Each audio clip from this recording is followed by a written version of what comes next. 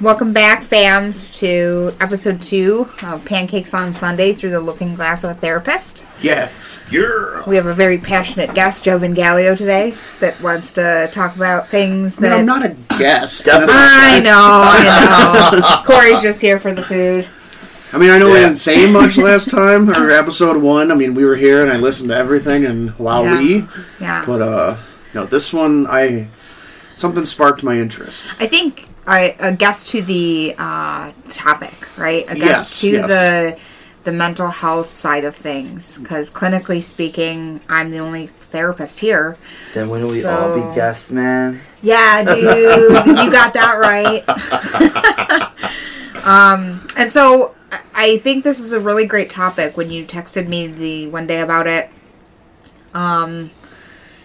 it was interesting and intriguing, and so many things were happening. So many thoughts were going through my head, and so I really wanted you to kind of take off what you wanted to take off with.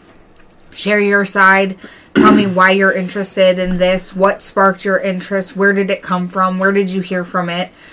And then kind of segue into, part of what I do as a clinician is I'm implementing a program for juveniles who exhibit problem sexual behaviors.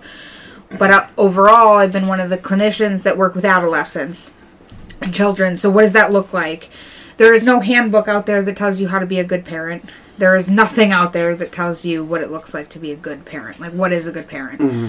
But I put together a parent packet, is what we call it, that kind of talks about what are some important questions to ask yourself when you are a parent?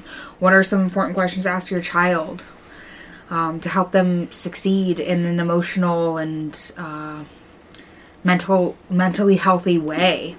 So, again, it's not going to be black and white, but I wanted you to kind of open the floor with whatever you had as far as what you wanted to bring today.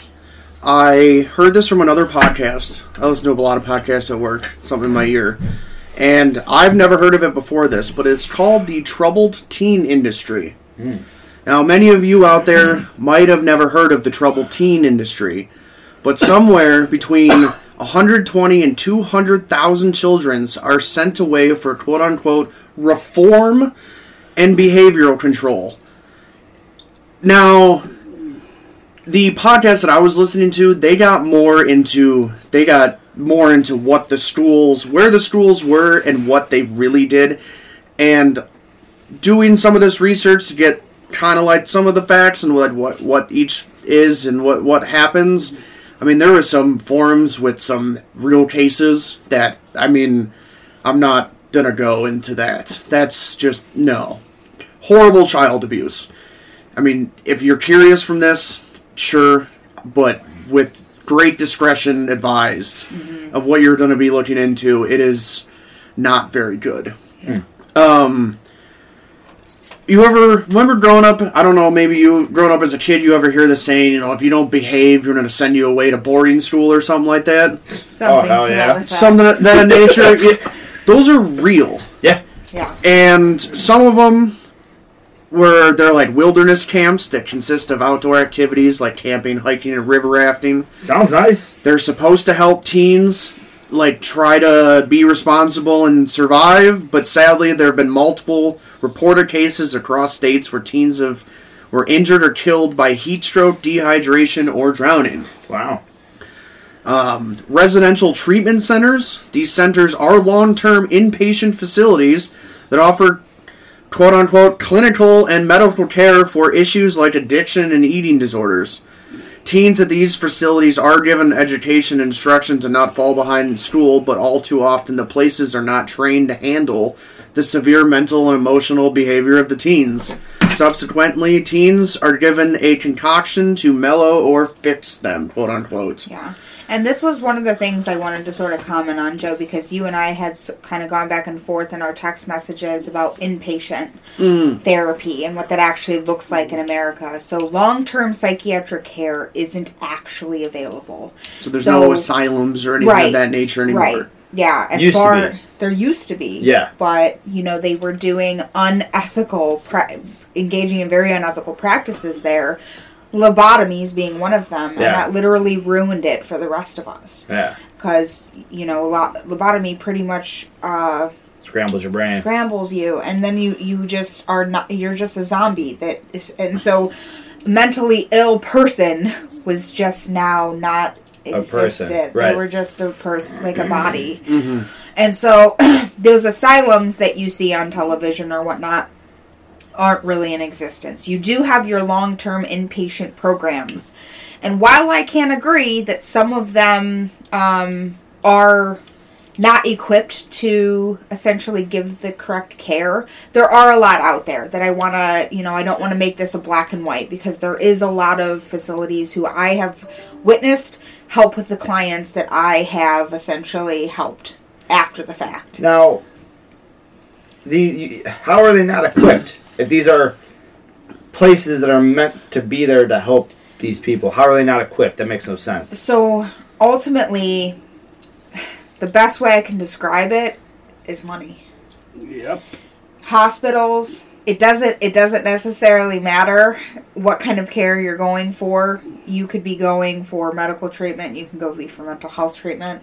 It all comes down So they to have money. X amount of budget, and they could do this with it, and that's about it. If you're Yeah. if you're coming here for X, Y, Z, they can only help you with Z.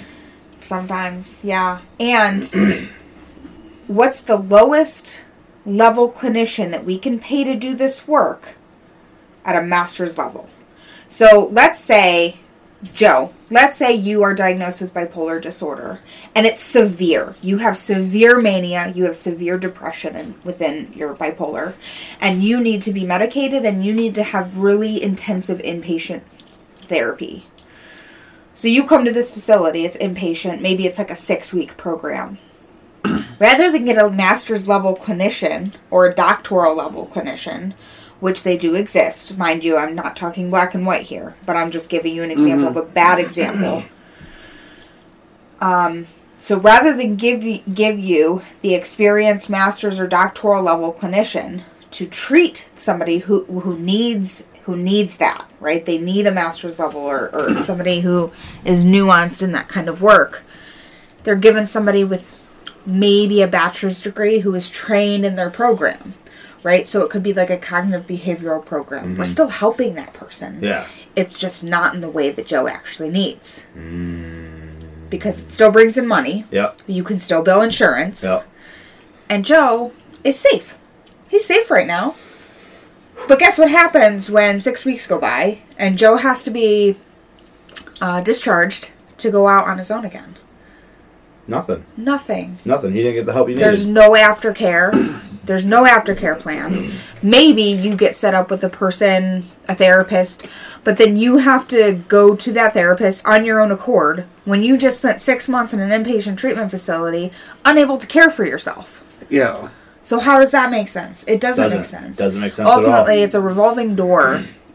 An inpatient treatment, maybe not long-term essentially, but hospitals where you do like a 2 to 3 week stay, sometimes less than that, a stabilization. So somebody is suicidal or somebody is having experiencing different levels of psychosis. They go into the hospital. This person needs stabilized. What does that mean? You give them meds and see what happens. And so sometimes it works, and they're able to stabilize, right? They're able to function, but then they're discharged. And what happens a week later? Same thing. They're not taking their meds. They're right back through those doors. Yep. So it is a revolving door. So I just wanted to sort of comment on that because I think that's an important aspect. Not all inpatients are the same. There are some very good credentialed programs out there. So I'm not talking all across the board, but it's just in my clinical experience as a clinician working. So in other words, if you can afford a good help, you can get good help. Welcome to America. Sounds like it. Yeah, and that's a good point. So inpatient, some of the inpatient treatment facilities who Insurance do offer, won't cover it. Exactly. So Insurance won't cover it. So then you're forced to pay it out of pocket, and you can't afford that because. Yep. So yeah, like thousands of dollars a month. Thousands of dollars a month. Huh. Universal healthcare would be nice right now, wouldn't it? You would think. Huh? Yeah. No.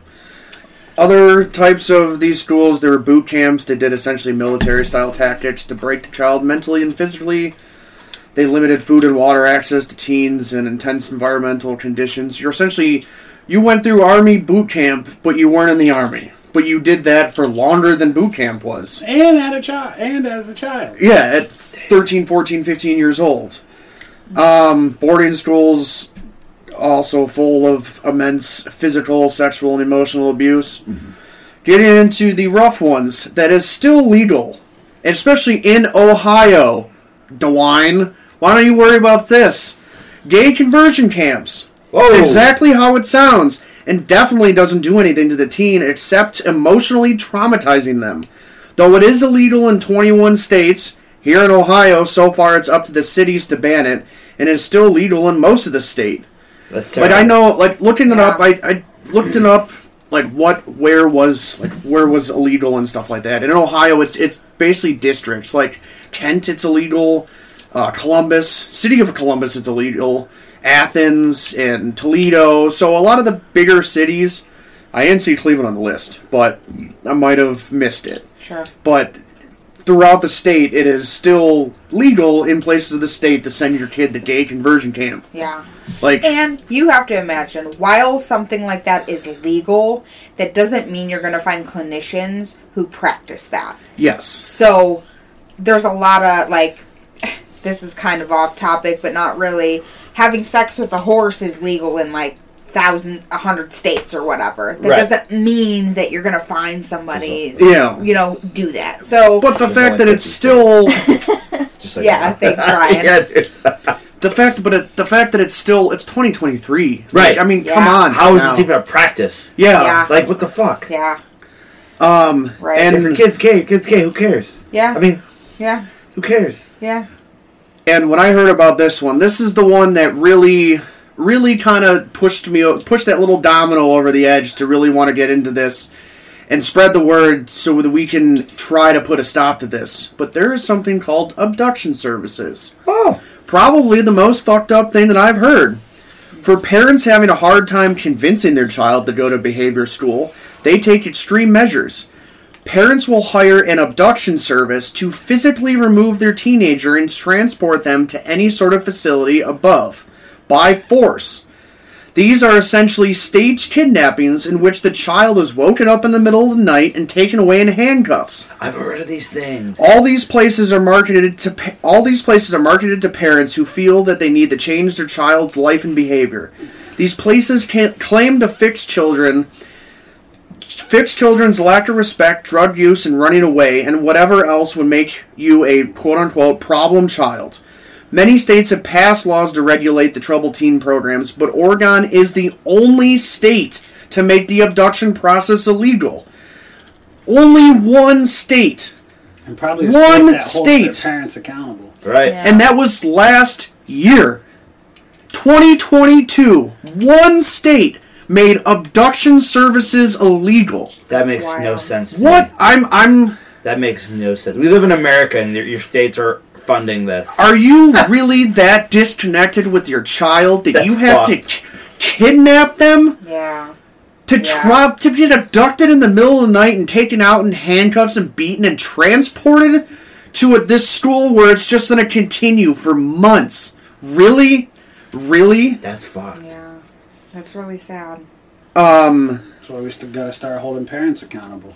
Utah is the mecca for these schools. There's a lot in Utah, and they're all Mormon or That makes sense. Jesus of Latter-day Saints. And I'm not going to bring religion into this. You can believe what you want, but I mean, you don't get to fucking do this to kids. Yeah. Fuck you. Yeah. You know, you're not God worthy or Jesus loving if you're doing this to children. No. Yeah. It's like a power complex almost. You know? Yeah. That's a good point.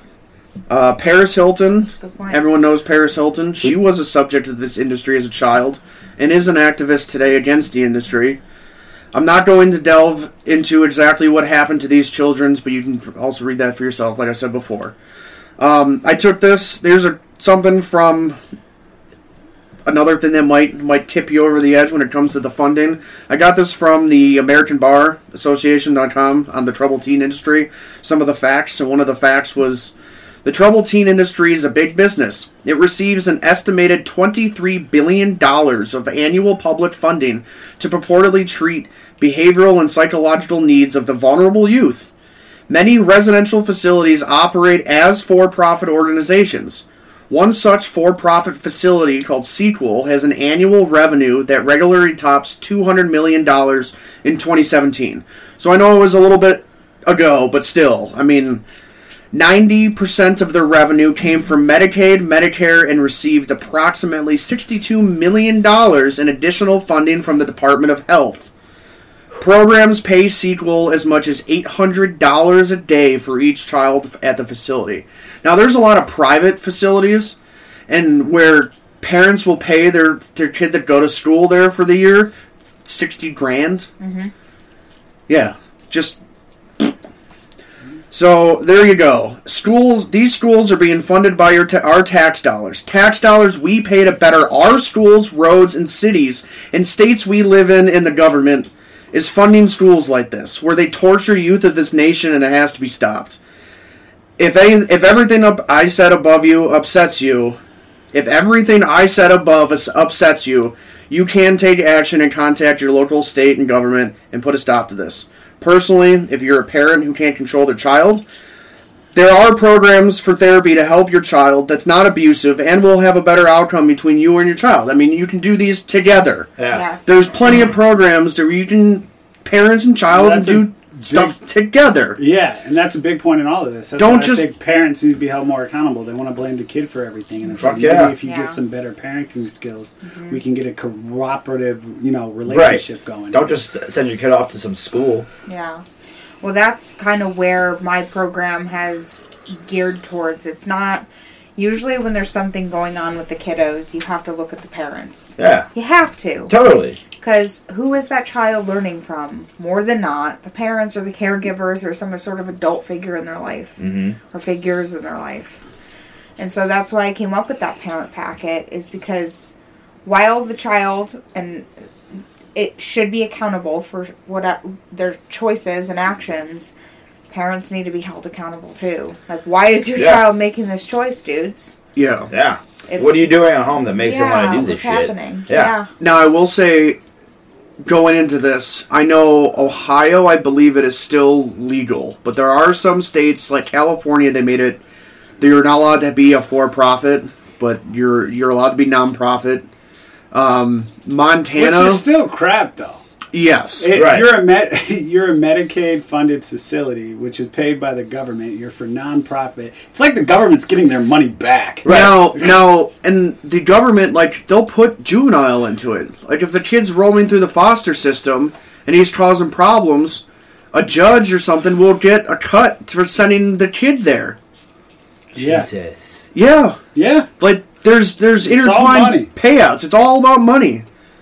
It's all about... Now, I know... Nobody actually wants to help the youth unless you're a small funded, like you're doing it on your own. Right. If it's ran by the government or the public, they're just, how much money is this making me? You're just a number. You're just a fucking barcode for them. I know Montana did make it state regulated to where there was one incident at a school up there. One of their punishments for a child or two children was to make them sleep in a tent outside in sub-zero temperatures in shorts and a t-shirt. And yeah, like what the fuck is that going to teach a child? Nothing. Yeah, exactly. Nothing. But they ended up, like, the state stepped in and closed it and, like, found a bunch of findings, and anything up there now is state regulated. Yeah. But it's still, I mean, and I so they clean up for an inspection when the state comes in for an inspection, but 360 days out of the year they're doing whatever they want. No, that's terrible. And I just you can, with the money that you're spending government tax money wise, you can do programs and make schools better and you're sending a kid away far from where they grew. Make them more money. I don't care. You're not doing it for you. Right. Politics shouldn't be a job. Politics is a service. Is a public service. At this point, it's a career. Yeah. But I'm not gonna get too deep into that. We are therapists and mental health related. So I will. But yes. It's unfortunate that it is bureaucratic related, though. It's so unfortunate. And I didn't realize that. So, when I started doing my case management work, that's when I started to really realize this revolving door that existed. I worked for a non-for-profit agency. Actually, all of the agencies I feel like I worked for were non-for-profit. So what's non-for-profit actually mean? Because if you think about it, and I'm not going to get too into this either, because I'm grateful for the experiences that I've had, and there's no perfect world. There's no perfect system. We do what we can with what we have. So it's not-for-profit, you're essentially breaking even every year? Well, essentially... Because you're not doing it for free. Right. But... The tax breaks. And you get money from the government.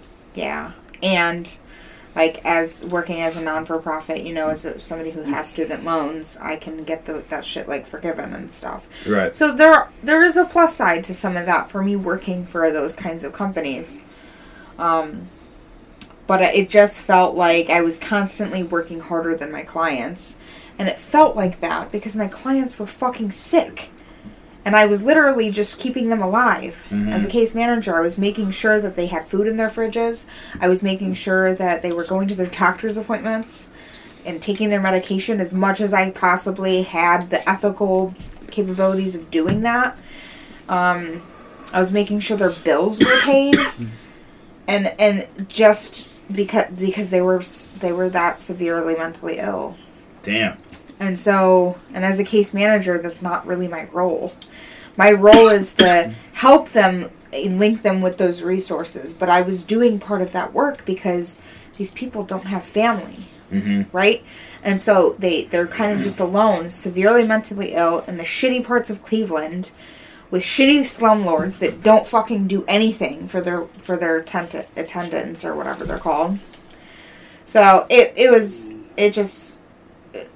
that's kind of off tangent a little bit, or off topic a little bit, but it's just a revolving door, and it does have to, money has a role, unfortunately.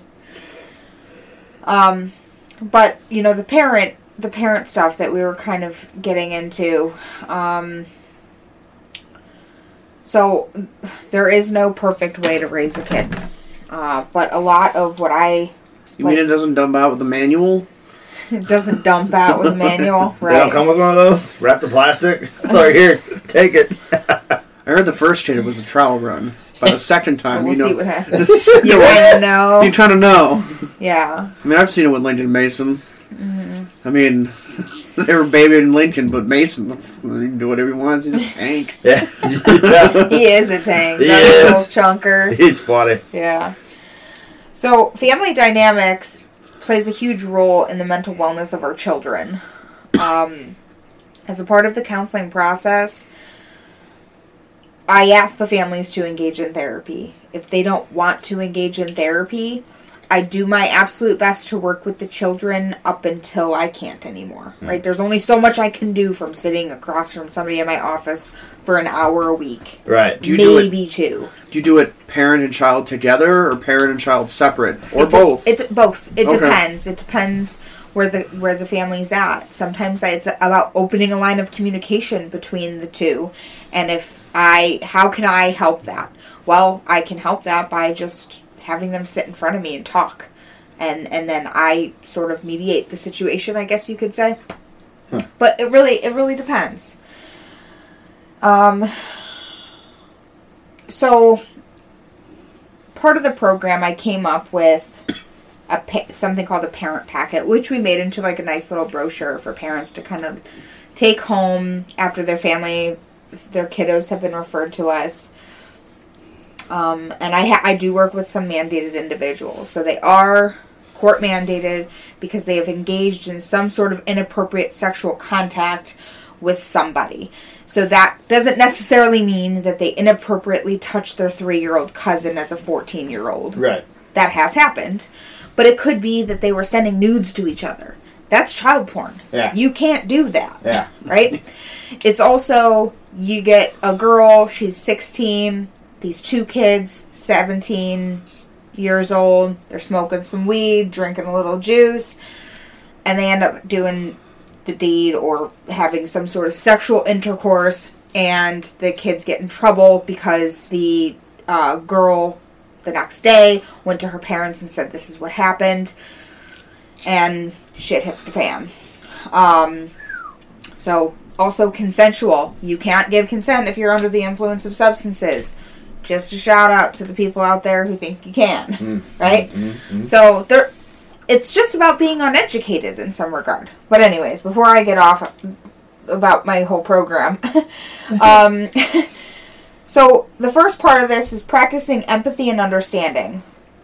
So empathy is the ability to understand where someone is coming from. Really? Wow. That might be on the mic. That's a hot mic right now, bro. Jesus. I'm leaving it. Empathy is the ability to understand where someone is coming from their perspective. So stepping into someone else's shoes and trying to understand your kid's emotions and thoughts from the body and brain of an adolescent, preteen, or child. We all know what it was once like being a child or being an adolescent, right? Mm-hmm. So step into those shoes. How does it feel to be them right now? Think about that. I'm not going to go through each of these questions because the parent packet, the whole thing is a couple of pages long. So I'm going to kind of tease it apart. So to break that up a little bit more, think back to when you were their age. What was the worst thing that ever happened to you? What was the best thing that ever happened to you? What emotions did you think you felt during that time? If you didn't get support, how did that feel? If you did get support, how did that feel? It's a weird time. It is a weird time. Yeah. How do you think being supportive versus not being supportive to your child can impact them? If you're not supportive, probably in a negative way. Remember, children are like clay. You can mold them. They are like clay. And if you do good enough, you'll have a nice pot that'll hold water. Yep. Oh, wow. And if you don't, you'll have a soup strainer that will hold no water. Yeah. Maybe some noodles. Maybe some nudes. Whoa! Yeah, so, and I'm not saying support your child in everything that they do. You gotta challenge them too, because they're growing. Your child will make bad choices. Your child will make unhealthy mistakes. That doesn't mean they're terrible people. That doesn't mean, right? And so, help them learn from that. You were a child at one point too. You weren't perfect. You probably made some really stupid choices. So, using your listening skills and validation. So, how does your child know you're listening to them? And pay attention to your body language and their body language and your nonverbal and verbal responses. Are you asking about their days at school and what interactions they might have had? Is there genuine understanding of what is happening for them, and what does that look and feel like for them?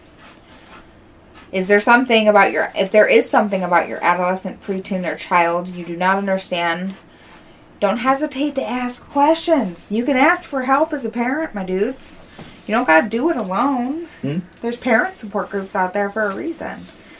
Right? And therapists like myself. And I feel that there's this little bit of a misunderstanding that because I've never been a parent myself, oh, you don't know what it's like to have a kid. So how can you sit here and tell me what it's like to raise my child? Okay. Yeah. No, that's probably a lot out there. That's fair. Right. Well, good thing, problem solved. Right. Yeah. I'm about to be a mama. But the thing is that you don't have to be a parent to know what it's like to be a parent. That's what the fuck empathy is. I know what it's like to be a parent because I can understand and empathize with somebody who is a parent. I mean, there would be people that would argue that, but there's people that argue anything. I don't have to be a professional golfer to know how to play golf. It's true. Right. So it's just figuring it out. Shut up, Brian. It's just looking at things in a little bit more of a critical way.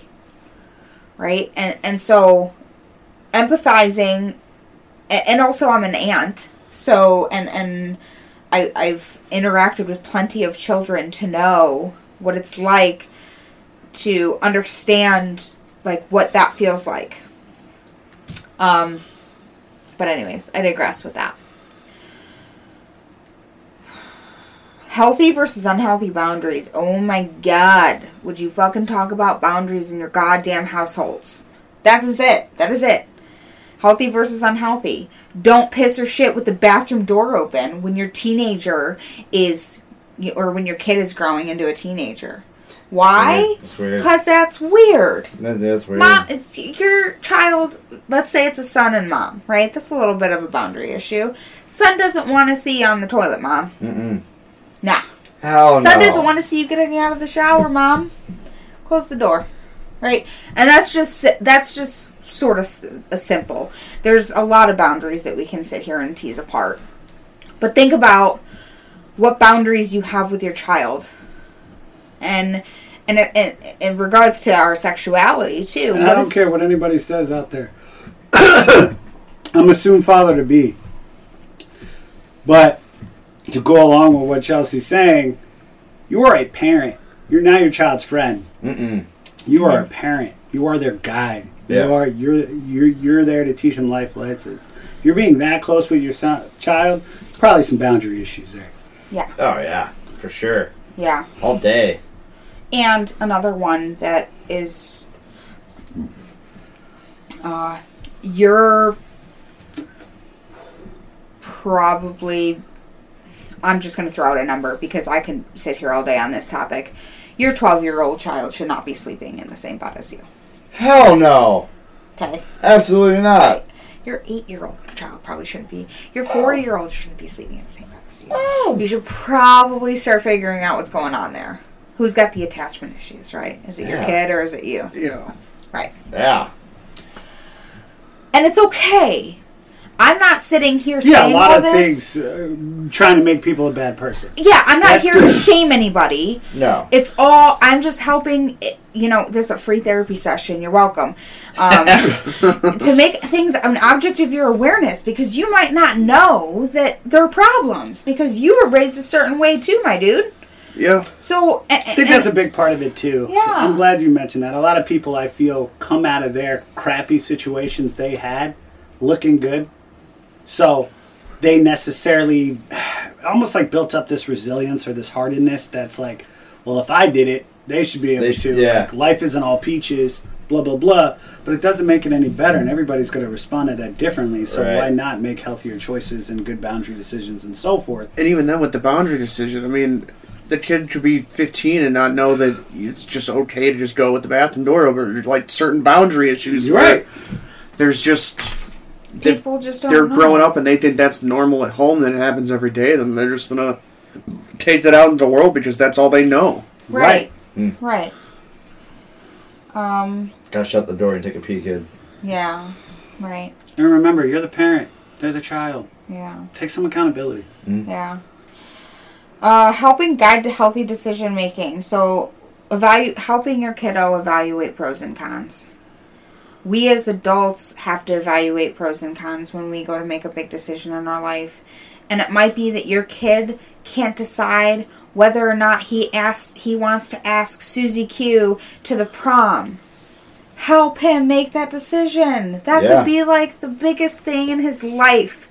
And just sit down, take 5 fucking minutes of your time, sit down and talk to him. And I think, speaking of time, I feel like that's a huge thing with all of the stuff that you brought up, Joe. Parents just don't want to fucking do it. No. It's lazy parenting. Give the problem to somebody else. You fix my kid. I would adjust that to have a little more sensitivity on the parent side. If you're sending your kid away $60,000 a year because you don't want to deal with his problems, so that's lazy parenting. No. Why did you have the kid in the first place? I agree to an extent. And what I'm saying is a little bit, I feel you see a lot of parents. The boarding school thing is really messed up, especially in my position. I agree 100%. But there's a lot of people who don't do that and just practice poor parenting skills.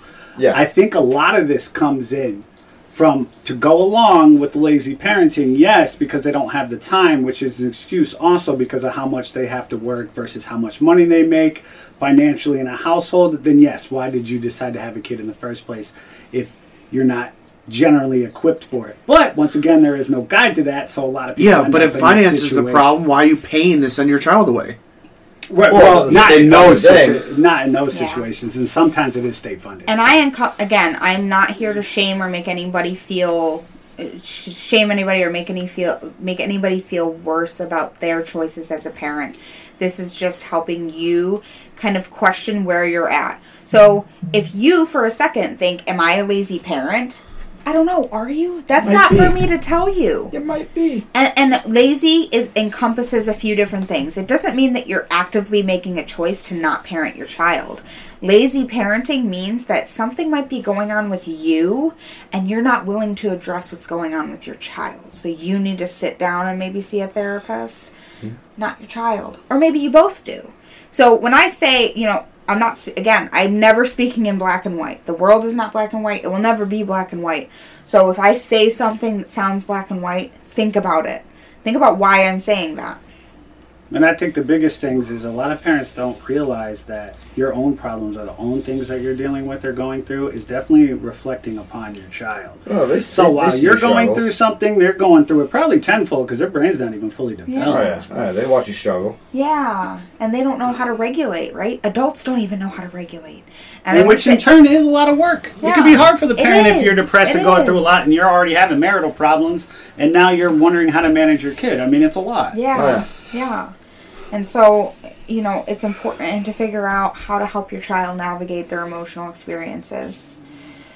So, decision making. How old is your child? What kind of reasoning are they capable of using at their age? So, an 8-year-old versus a 15-year-old, that's going to look a lot different if they're at the standard developmental stage that they should be at for that age. Right? An 8-year-old, I've seen some really fucking smart 8-year-olds, and I've seen some really developmentally delayed 15-year-olds. Figure out what that looks like for them. How do they make decisions? How do you know that? Help them analyze problems and assist them in making decisions based on possible outcomes. As a teenager, you might think pretty black and white. Well, if I don't ask Susie Q, she's never going to want to date me. If I do, and she shuts me down, then I'm doomed. I'm a loser. That might be the only two things that pop into their brains. But life is more complicated than that. So sit down with them. Give them the time. Have they met all their developmental milestones? So Erik Erikson's stages of development. We talked about this significantly in the psychosocial existential podcast that we did with Lauren Sadovy quite a while ago, right? Erik Erikson's stages of development. Again, that's a whole other podcast on its own. Yeah. But I don't remember that. Did they reach all their milestones? You have to look, emotionally speaking, have they reached all the crises or succeeded at all the crises in their life? Do they feel comfortable going out into the world? Do they feel comfortable with who they are? What barriers and traumas have they faced? Right? And that's part of the therapeutic process. Again, parents aren't supposed to be perfect, and they don't have to do this alone.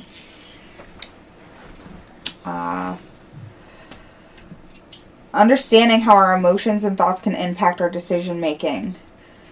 So, figure out where your child's, what kind of thought processes and emotional experiences that they're having on a daily basis. And again, this isn't about being in your child's head 24/7. That would be ridiculous. Not a good boundary. No. Not a good boundary. Irrational expectation that you're not supposed to be there. But asking how they're doing, trying to figure out where they're at. Communicating with them. Communicating, yes. Always finding time for your child. Yeah. What are your family values? Does your child understand those values the way that you do? Probably not. They're kids. Do they accept the family values? Let's say you are a religious person and you were raised religious and you will always be religious, but your child started questioning their faith in God. What does that mean for your relationship dynamics? Does that change it? Maybe a little. Does it mean you love your kid any less? Probably shouldn't mean you love your kid any less. Because they're allowed to think on their own, for their own. Yes. And that's probably one of the things, side note, that I struggle with as a therapist is sometimes exploring these family dynamics as far as values go. they could be very different. So how do I help, like, this kid who I actually was doing work with a Hispanic family, and him and I actually never finished therapy per se because he was very, I had diagnosed him with like a bipolar 2 disorder. And I think he questioned his sexuality a lot. He came in with his painted fingernails and very different clothing. And his dad being from Mexico, I believe, was very religious. And while he wanted his son to get help, I don't think they had the same value system as far as what they wanted for his son. Mm-hmm. Right? He wanted him to be a certain way, and he wasn't that kind of way. Right. I mean, he didn't get a gay conversion camp. That's solid. Yeah. I don't know if he was gay, but I know what you're saying. I think he questioned his sexuality. We never got that far. But regardless, what I'm saying is there's going to be values that align within family dynamics, and there's going to be values at some point that don't align as your child starts to become the person that they become, the adult that they grow into. What does that mean for you? Are you going to accept your child and love your child unconditionally? Sure, you can challenge that. You can ask them, okay, why do you not believe in God? Something just for, time's sake here. And let that child explain to you. Give them the opportunity and allow yourself to understand where they're coming from. Because guess what? In 4 years, they might be back on the religious train. Mm-hmm. Right? Put your own stuff to the side. Yeah. Really try to eliminate all your own stuff from the side. Where you came from, what you grew up around, everything else. Try to reflect with that child on a genuine basis, one-to-one, and really try to put yourself in that position. Because I feel so much of that gets in the way, like your own belief system, your own way of how you raised and how you turned out. You have to learn to let go of that for a second while you're trying to teach somebody else. Which goes into my next, being a good role model. That's my next thing here. What kind of choices are you making as a parent? And what kind of conversations are you having in front of your child? If you and your partner are constantly arguing in front of your child about every little thing, what kind of value system do you think your child is going to have? That to get their way, they're going to argue. Potentially, right? It's pretty straightforward.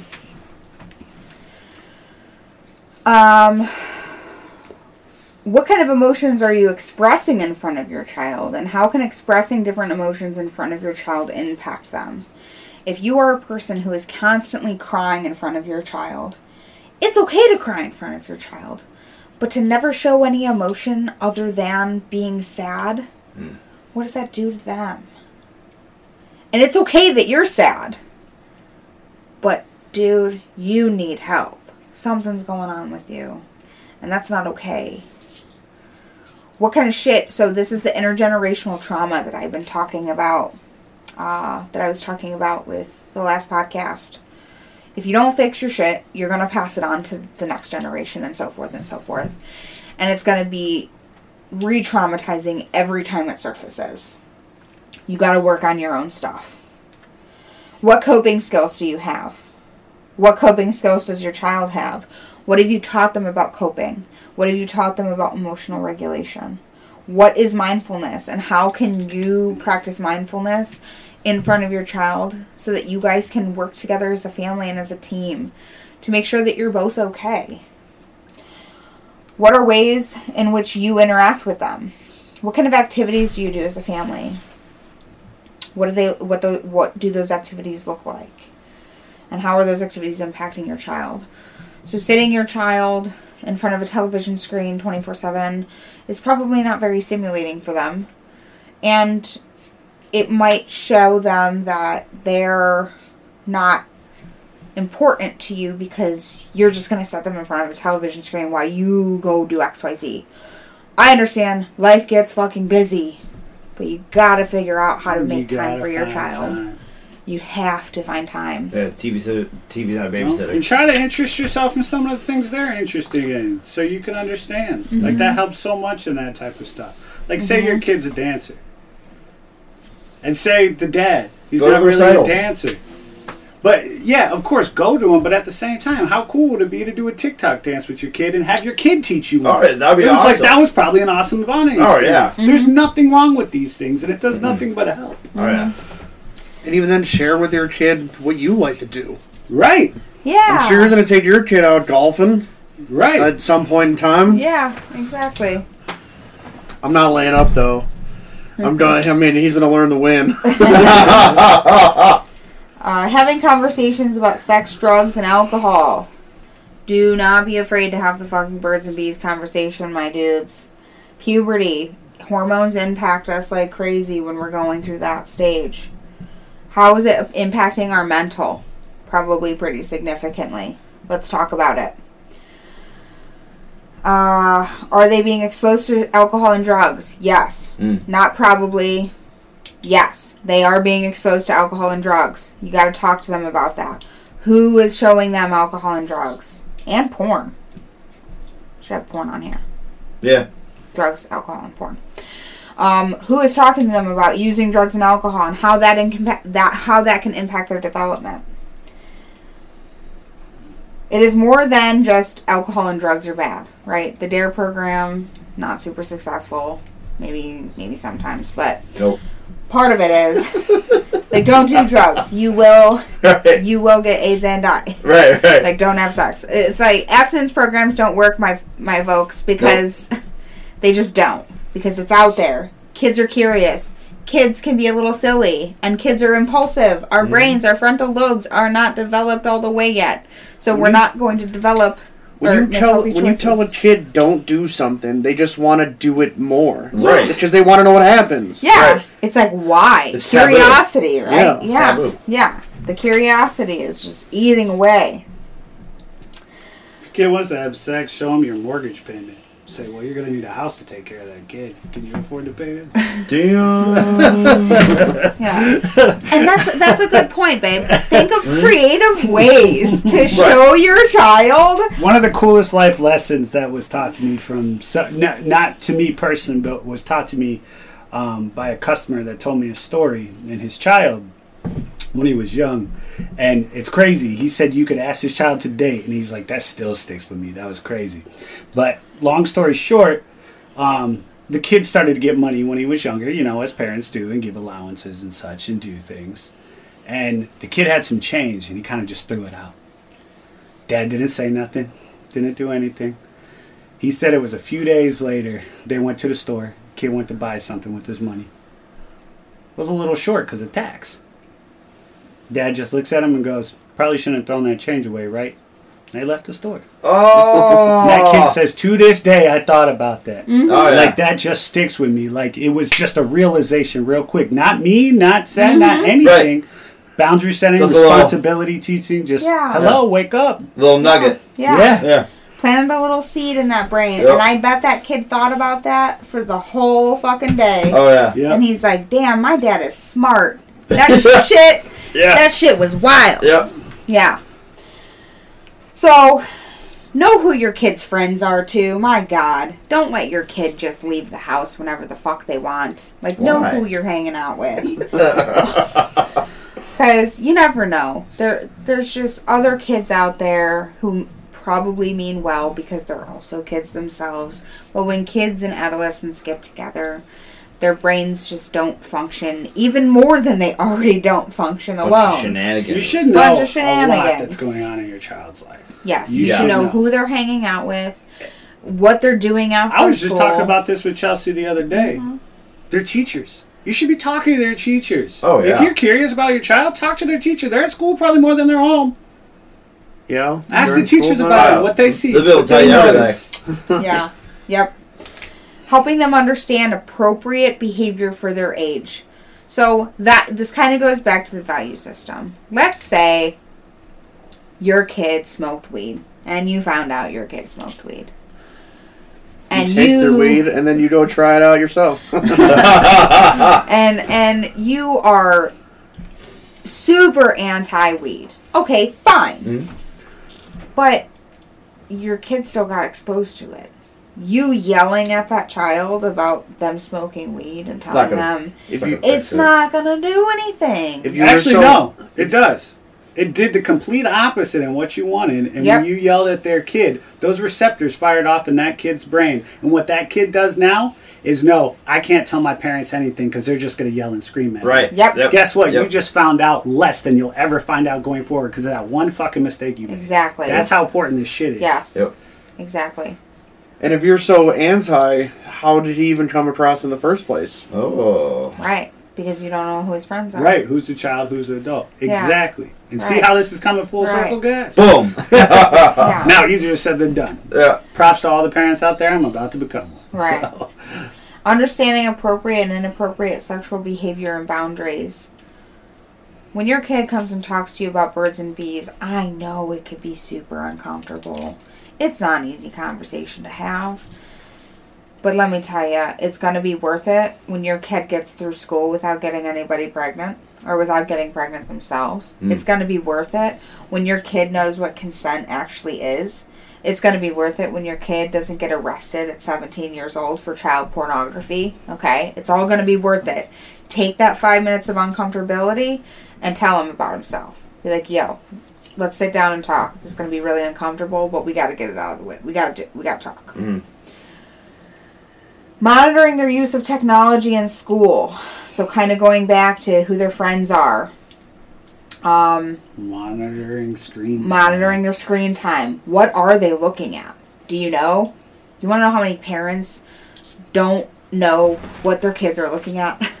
And it's really easy to figure out. You can even have it sent to your own phones what they're looking at. Yep. It's just people not educating themselves or trying to find out. There's so much stuff out there for that. And all of it impacts their emotional, mental, potentially biological development. And you got to understand. And yes, there is a difference. Don't be spying on your child 24/7. No. You can still know what they're doing. You do a little checkup. You a little checkup. Yeah. Right. Yeah. There is a difference. Because they still need their space, right? Right. Yeah. And if you have an open line of communication, your child isn't going to view it as you spying. They're going to be like, okay, mom's got to check my phone because to make sure I'm not getting into trouble. Right? That's where that relationship dynamic comes in. If it's healthy. That is so true. I actually see that working in the public. I see that a lot with kids who come in for cell phones and stuff. And I see the parents who kind of let their kids do whatever. And it's kind of crazy. I bet it is. And then I see the ones that don't. But then I also see those kids. And I notice those kids in particular are very upfront with their parents, very open with their parents. They're very, because they have that relationship built. This is all about relationship building, and a healthy one at that. Yep. What are their grades in school? You want to know how many times I ask a parent, like, what kind of grades do they got? And they'll just be like, I don't know. How do you not know? How do you not know that? Don't they send the report cards home? Or everything's electronic now, so they can literally look at it on the computer. You can look at damn near live what their quiz score was. I mean, even my mother's a teacher. Yeah, like we'd be screwed nowadays. Oh, I'd be fucked. I'd be absolutely fucked. She has parent-teacher conference twice a year. First semester, second semester. Yep. She's lucky to have 3 parents. And she has class sizes of 30 kids. See, isn't that so sad? That's terrible. No one shows up. Parents don't show up. It's voluntary. Parents don't have to show up. Dude. But yeah, no, they don't. And then I'm over here telling Chelsea when I put my kid in school, I'm going to interview his teachers.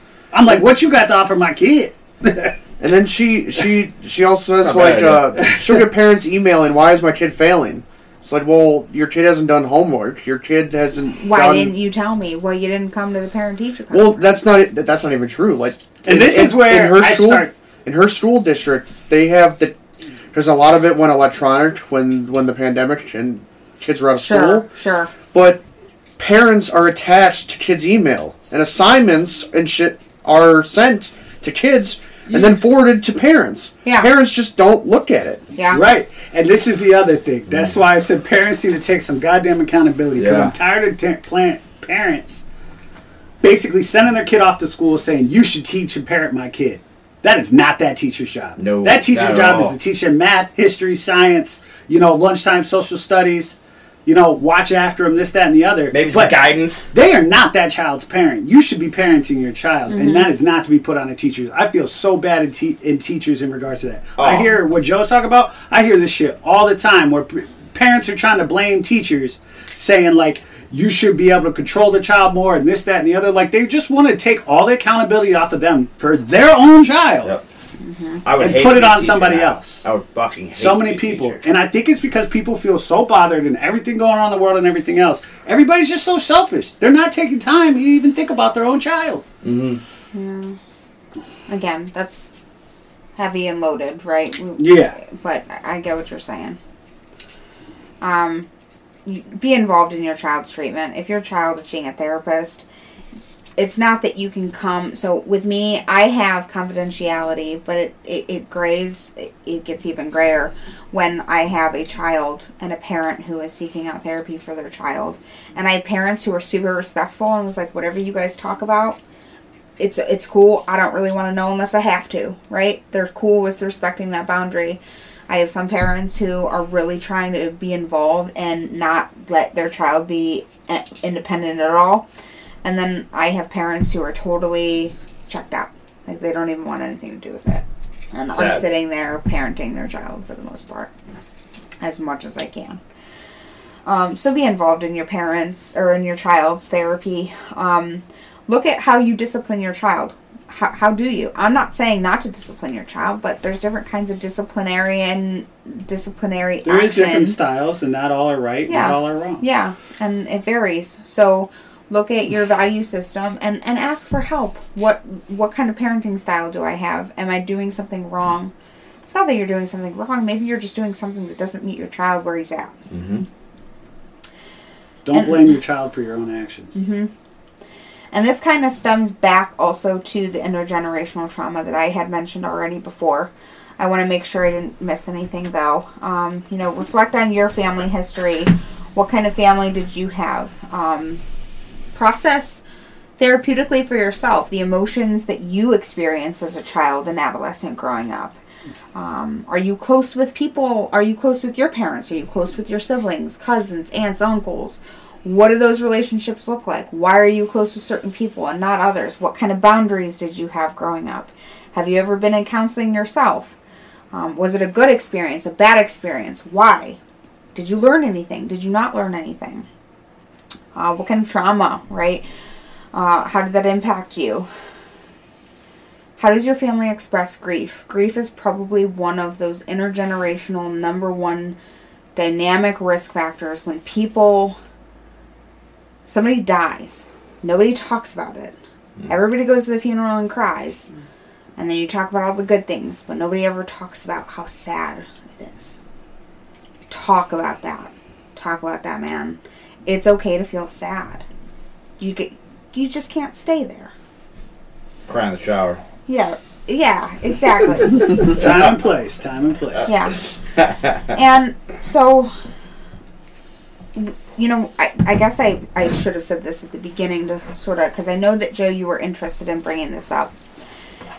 And I think it was a good transition, maybe transition's not the right word, but second episode, because last time that we had through the Looking Glass, we talked about trauma, childhood trauma, and trauma in general, and psychopaths or sociopathy, right? And so I think having this conversation is people, a lot of the time the question is, well, how do we contribute to our kids not becoming that? Well, this is part of what you can try to do, right? It's not going to be that you can be the best parent in the world, whatever that is, right? That's subjective, and your kid could still turn out not good or not healthy, and so we have to give ourselves grace, right? But I think part of understanding, what not to do is part of understanding of how to be a good parent is what not to do. That's what I said last week. That's my biggest thing with parenting. First, figure out what not to do as much as you possibly can. Then that gives you so much area to be in. Oh yeah, you did say that at the end of the last podcast. Yeah, on what you can do. That's the way I've always looked at things in life. Find out, like, what not. And then outside, that kind of starts to eliminate all that stuff. And then you're kind of got that out the way. It's like this other podcast I follow in regards to parenting. I follow a lot of parenting podcasts. But the one guy kind of mentioned just something as simple as you telling your child, you annoyed me or you frustrated with me. He said, I didn't realize when I was younger in parenting how detrimental that is to a child. That child didn't frustrate me. I was frustrated. That's my own choice and my own feelings that I decided to have. That kid didn't cause that at all. And the moment I started realizing these things and reflected on that is when I started becoming a better parent. And he said, I went back to my kid and I said, hey, I know what I said earlier. I was a little frustrated. That's all on me. Yeah. You don't frustrate me. Yeah. Something that child did could have been frustrating, but the choice to be frustrated is on you. Was his solely. Not that child's. Right. So, communication, processing our emotions. And again, this parent packet that I made isn't the, answer. And Lord knows me and Chelsea's going to have trials and tribulations. Oh, fuck yeah. We are going to do things, and I'm going to have a million questions, and I'm going to probably use Google for a lot of fucking shit. Like, all right, or my sister, I'll call my sister because she's had kids before. Maybe Emma. Oh yeah. What do? How do I swaddle this baby? And things are going to come second nature to me, and that's just how parenthood works. So nobody's perfect. If you can wrap a baby, you can swaddle a child. I think the big part of it is you can wrap a burrito, you can swaddle a child. Yeah, it's like wrapping a burrito, just a little blah, blah, blah, when they tell you, like, leave work at work, leave personal stuff at home, I feel, you try to practice the same thing with a kid. When you come home and you're dealing with your child, it's about him and that child right now. It's not about work. It's not about the marital problems. It's not about... Really just try to focus in, especially on the ones around you that you love, that you're taking care of and teaching and guiding through life. That's probably most important at that time.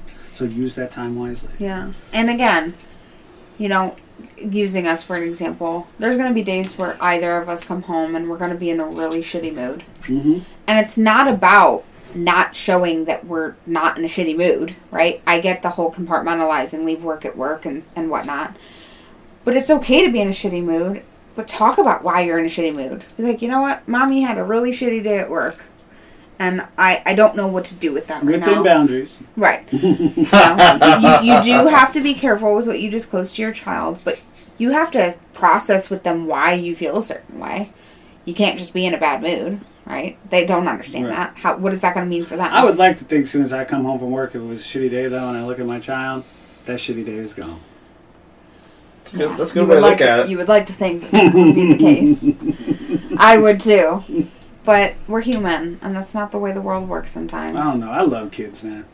Yeah. I love kids. Knowing you guys is going to be a tear. He's gotta be a tear. Knowing you guys. Oh man. No. I want to call Joe. We're gonna have when he's in like baseball or soccer or something. We're gonna be the ones yelling at the refs on the sideline. Oh my God. Fight the refs. Yeah. I'll be calling Joe. So yeah, John decided to jump in a bush today. Joe's like, wonder where he learned that from. The bush of bush holes. I still have pictures of you with the bush of bush holes on my phone. So yeah, that was pretty much an hour free counseling session to my parent listeners out there. Beautiful. And some awareness for things that are happening to other children. Yeah, just raising awareness and I don't understand how what Joe brought up earlier is even still a thing. It is crazy. I don't understand how it's a thing. It's 2023. Yeah.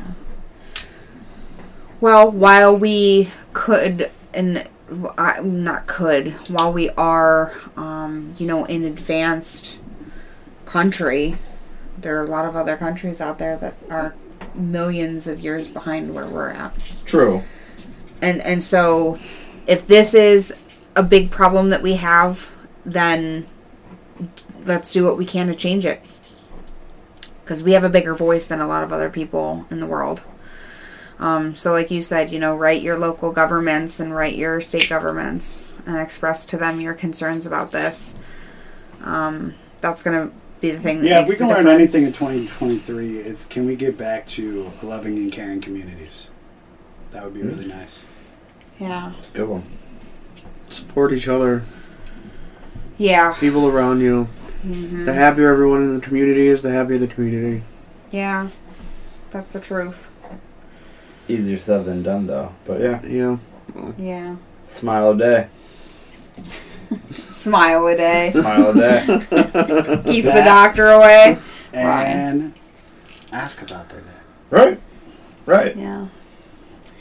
Yeah, so thanks for coming and listening to Through the Looking Glass. I'm really excited about, where this potential mini-series, we can call it that for right now, because I'm not really sure how long it's going to be. We got some ideas.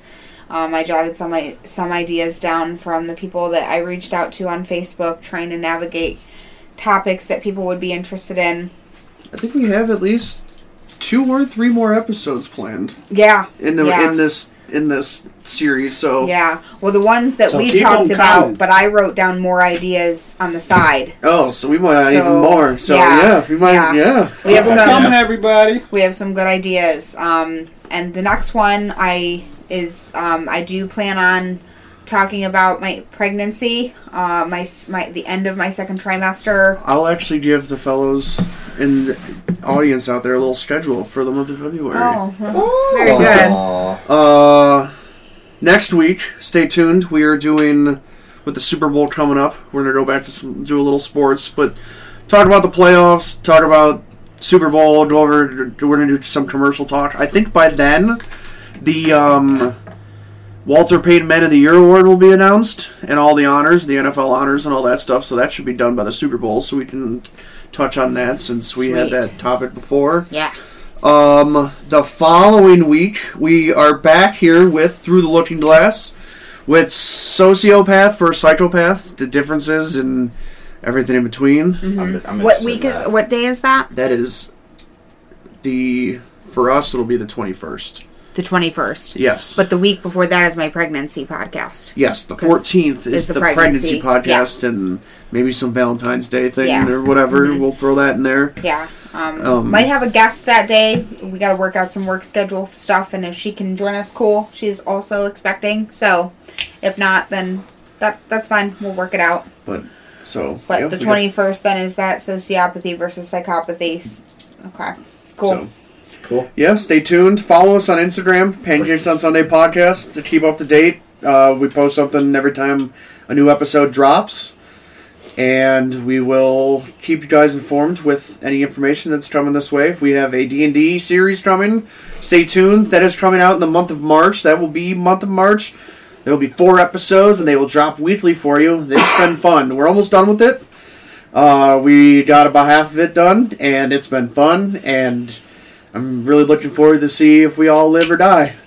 I think we'll survive it. After that long rest, I think we'll be alright. Okay, Sergeant really? Wilson. Yeah. Lieutenant okay. Wilson. If you say so, Mr. Investigate. Alright. It's been real, fam. Yep. Thanks for listening. Bye. Bye. Bye. Hey, man, I just want to see what that alien was, right?